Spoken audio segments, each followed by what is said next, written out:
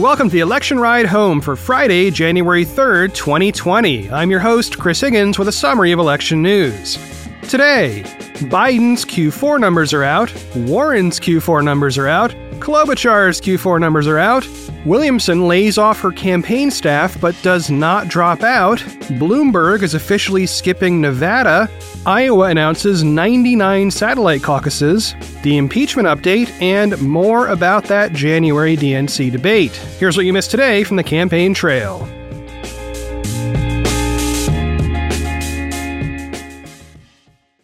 Yesterday, a fifth Democrat released his fundraising numbers for Q4. That is the total amount of money he raised in the last 3 months of the year. That is former Vice President Joe Biden, and it is, drum roll please. Oh, we don't have a drum roll sound effect. Okay, it's about $23 million. All right, money stuff is always hard to talk about on a podcast. Same with percentages and other numbers like that. How do we take this number and make sense of it? Well, one way to look at it is that it's his best quarter yet. He entered the race in April of 2019, so he only had a partial Q2, then a full Q3, and this was a full Q4. And this number, the Q4 number, beats both of his previous quarters. But by how much? Well, that's where it gets tricky. When Biden first entered the race, it was the very end of April. That cut off almost an entire month of fundraising for him. So when he reported that first quarter's results, he had a nice number at $22 million. And by the way, it is normal for a well-known candidate to get a nice head start to the race in that first quarter. That's when all the people who know you and like you open their wallets. Okay, so then the next quarter, even though he had more time, he brought in about 30% less money. And this past quarter, he was just a touch above that first one. So, good quarter, kind of bad quarter, then best quarter so far. The thing that makes this so messy for Biden specifically is comparing him to everybody else. For instance, back in Q2, when Biden entered the race, Buttigieg brought in more money than Biden. As a mayor from Indiana, not the former vice president and longtime senator and so on, that was a big shock at the time. And right now, we know that Senator Bernie Sanders is running way ahead of Biden in terms of fundraising. Sanders is more than 45% ahead of Biden for that fourth quarter. There are many ways to interpret these numbers, and I think the best analysis I've seen comes in a single tweet from NBC News reporter Alex Seitz-Wald. Yesterday he wrote, quote, "How to read Q4 fundraising numbers for frontrunner Joe Biden. Option 1, another sign of weakness. His $22.7 million haul puts him in third, behind Bernie's $34.5 million and Pete's $24.7 million. Option 2, another sign of durability. Up from Q3, polls show he's outperforming with voters versus money." End quote. And there you have it. The frontrunner in the polls by a pretty good margin nationally is either weak or strong, depending on how you look at it.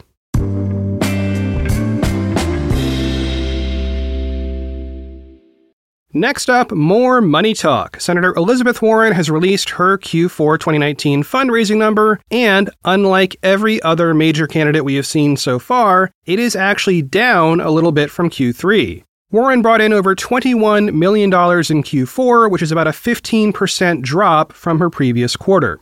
It is also below what Sanders, Buttigieg, and Biden brought in, though her number is very close to Biden's. It puts her in fourth place for the quarter. Reading from a story by Alex Thompson in Politico, quote, "Realizing that her fundraising numbers were likely to underwhelm, the Warren campaign sought to lower expectations in advance. In a number of emails to supporters over the past week, the campaign admitted that it was behind its past fundraising pace and set a goal of raising $20 million, below its last quarter figure. The campaign then tried to spin the $21.2 million as a victory. I'm excited to share some great news with you," campaign manager Roger Lau wrote in an email to supporters. "Thanks to supporters like you who stepped up and chipped in, we beat our goal." End quote. So again, we have this problem of trying to figure out what the money means. Of course, more money is better for lots of reasons. From a narrative perspective, the storytelling perspective, getting more money than everybody else, or more money than you did the previous quarter, is good. People like that. They get it. From a practical perspective, if you have tens of millions of dollars coming in every quarter, you're in good shape to buy TV ads and run a solid ground operation in those early voting states that matter most. And then there's the relative perspective, how you fit in with the other candidates in the same time period. It's great to beat them, but we already know that polling doesn't always line up with money. Biden is a case study there, having never hit the number one fundraising spot, but almost always held that place in national polling. So given all that, I think the best way to look at Warren's number is that she's clearly in that top tier, both in polls and fundraising, but she faces real competition on both fronts.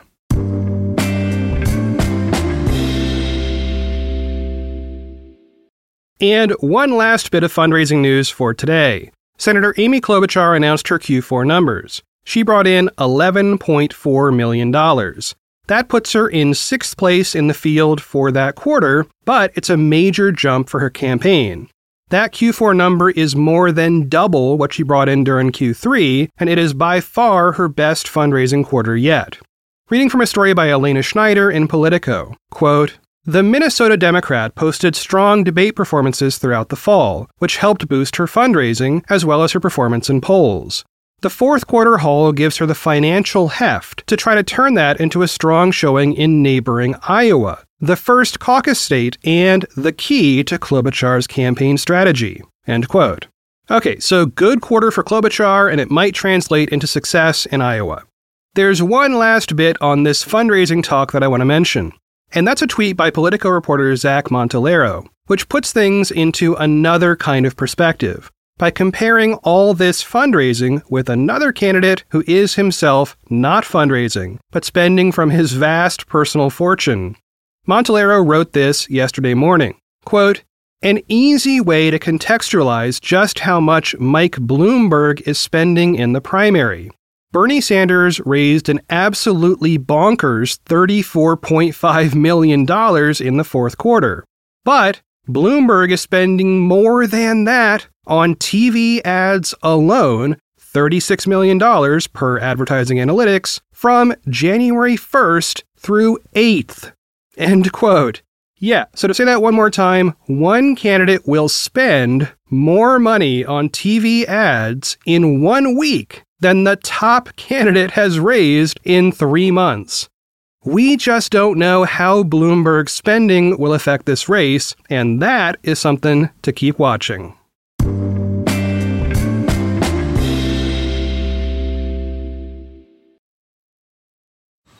Man, that sunset is gorgeous. Grill, patio, sunset. Hard to get better than that. Unless you're browsing Carvana's inventory while you soak it all in. Oh, burger time.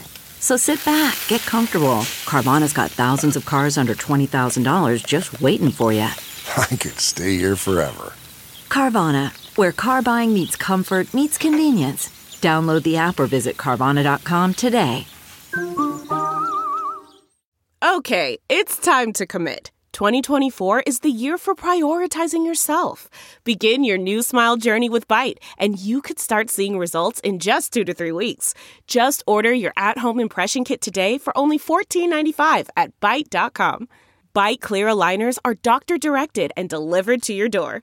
Treatment costs thousands less than braces. Plus, they offer financing options, accept eligible insurance, and you can pay with your HSA FSA. Get 80% off your impression kit when you use code WONDERY at Byte.com. That's BYTE.com. Start your confidence journey today with Byte. Okay, this next story is a little unusual. Yesterday, after I recorded the show, news broke that author Marianne Williamson has laid off her campaign staff. All of them. This news apparently came first from Paul Hodes, who was Williamson's New Hampshire state campaign director until yesterday. So the obvious reaction there is, well, Williamson must be dropping out. After all, over the holiday break, she sent an email to supporters saying she needed cash immediately in order to stay in the race. But Williamson is in fact not dropping out. She just doesn't have a paid staff anymore.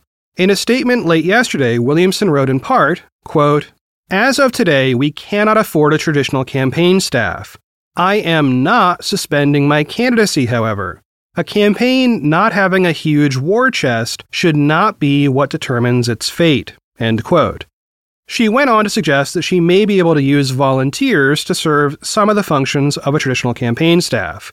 All of this raises an interesting question. Can you run for president in a Democratic primary without a campaign staff? And the answer, as far as I can tell, is yes. Now, without any staff, it's going to be virtually impossible to get on the primary ballots in all the upcoming states. We've talked about this before. In general, you need to get signatures and fill out paperwork in every single state where you want to be on the ballot. So a single person trying to do that probably cannot get it done. Williamson would have to literally walk around collecting signatures in each state and filing papers. There's just not enough calendar time for a one-person operation to make that feasible. But having said that, the work Williamson's campaign has already done to get her on various ballots can still keep her in the race for a while without any real problems. So technically, yes, Williamson can run a campaign without any staff. It is likely that she will drop out at some point. But then again, it is guaranteed that 13 out of the 14 remaining candidates will do so as well. The question is just when. And Williamson is clearly willing to wait this one out just a while longer.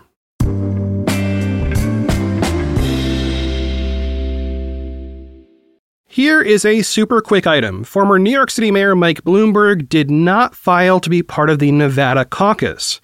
Now, this lines up with his unconventional strategy of skipping the 4 early voting states of Iowa, New Hampshire, South Carolina, and Nevada. He is relying on larger, later voting states like California. So if you are in Nevada and you were hoping to caucus for Bloomberg, he will not be an option. But, for the record, Williamson is registered, as are all the other major candidates, so caucus accordingly.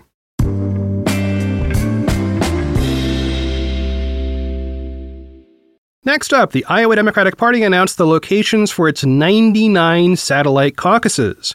We covered the first part of this several months ago.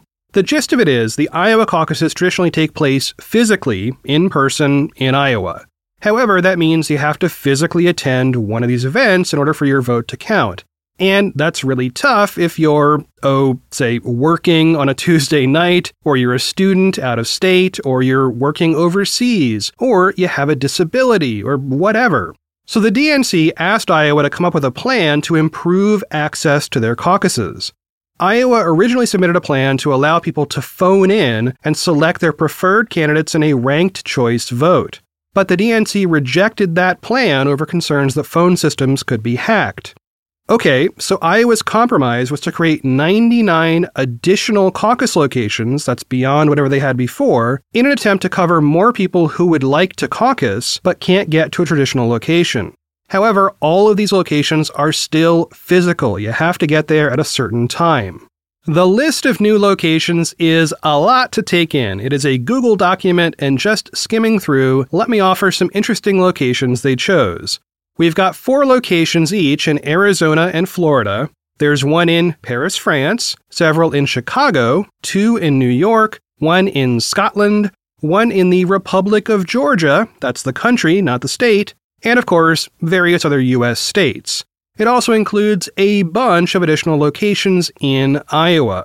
So in addition to the ability for Iowans who happen to be in Paris during the caucus, the main effect is to add more locations within Iowa. The bulk of Iowa voters are there, though there is a substantial group of voters, I'm looking at you college students, who are all over the country. So reading from the Iowa Democratic Party website, quote, Iowa Democrats will have the option to caucus at locations like accessibility and assisted living centers, language and community gathering places, work centers, and union halls.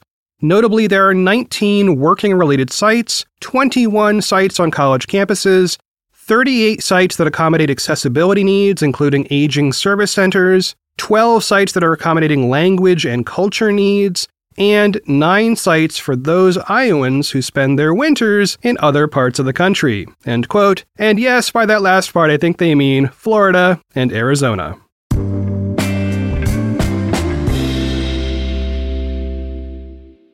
And now the impeachment news in about 90 seconds. A bunch of newly unredacted emails were released this week. Just in case that word unredacted clangs in your ears as much as mine, that means they restored the parts that were formerly covered up. Okay, so what are these emails and what do they tell us now that those hidden parts have been revealed? Well, there are a series of communications about the Ukraine affair, and they say that President Trump personally gave, quote, clear direction, end quote, to withhold military aid from Ukraine. Now, we pretty much knew that because of witness testimony, but now we have the documents that demonstrate it from back in August. And it goes a little further. In these emails, Pentagon officials and folks at the Office of Management and Budget discuss whether that freeze was legal, given the fact that Congress appropriated the money. Generally, when Congress says to spend money, it must be spent. That is one of its core functions granted by the Constitution. House Intelligence Committee Chair Adam Schiff weighed in on these emails, writing, quote, as part of our impeachment inquiry, the House subpoenaed these very documents. From their deeply incriminating character, we can now see why they were concealed. They directly corroborate witnesses who testified that military aid to Ukraine was withheld at the direction of the president and that the White House was informed doing so may violate the law. The administration did not want Congress to find out why. End quote. All of this goes back, again, to the nature of the Senate trial. Democrats are insisting that the officials involved of all of this, many of whom have already been subpoenaed, should actually testify. But as of this moment, I have no news on whether that will happen.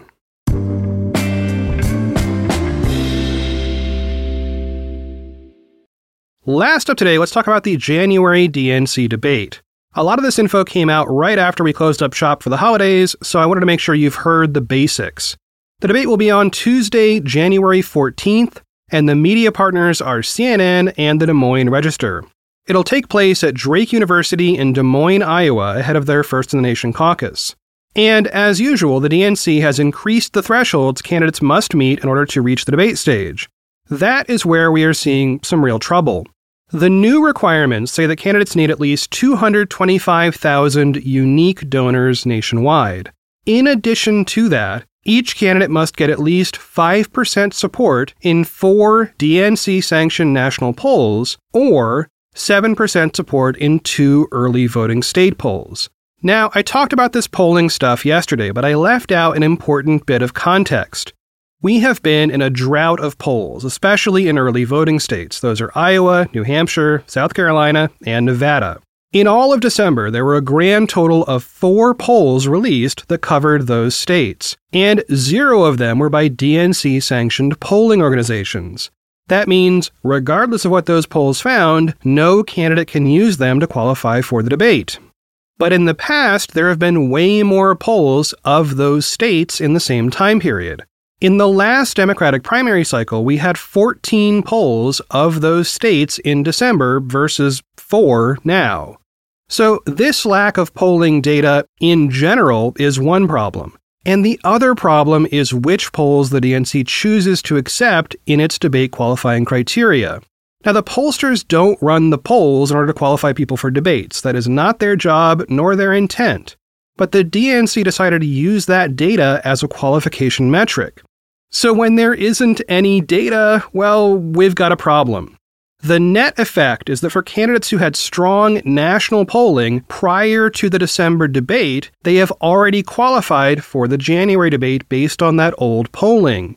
But given that the most recent qualifying poll we have was released before the December debate, there is literally no way for any candidate to meet the DNC's new thresholds if they hadn't already done so prior to the previous debate. This is the context for why Yang sent a letter to the DNC asking them to commission more polls, which they declined to do. Similarly, Booker and others sent a letter asking for more diversity on the stage and, again, got a big nope. Okay, so that is the key controversy around that January debate. At the moment, the qualified list is Biden, Buttigieg, Klobuchar, Sanders, and Warren. There are lots of candidates who could be helped by more polling, especially in those early states. From my read of the data, candidates like Booker, Gabbard, Steyer, and Yang have a clear shot at qualifying if we get more polls. And we now have just 7 days to go until the DNC's polling deadline closes. All right, so prediction time. Next week, I am confident that we will see some polls. Whether they are enough to qualify any new candidates for that debate stage, I do not know. Well, that is it for one more episode of the Election Ride Home. I have been your host, Chris Higgins. You can always find me on Twitter at Chris Higgins. Well, it is good to be back, though I am still working through a large pile of stories that I accumulated over the break. I'll keep working through them next week as we get caught up on this race and all the efforts around the country to register voters and remove voters and so on. As always, thanks for listening, and I will talk to y'all on Monday.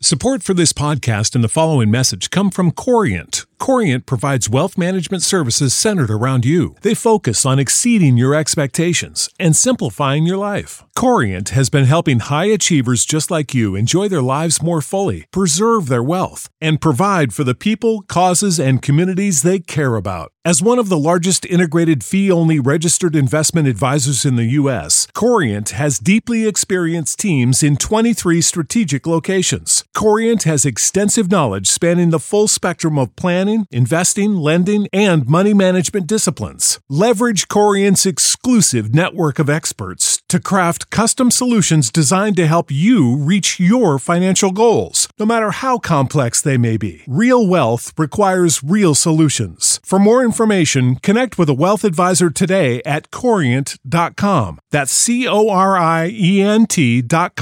Corient.com.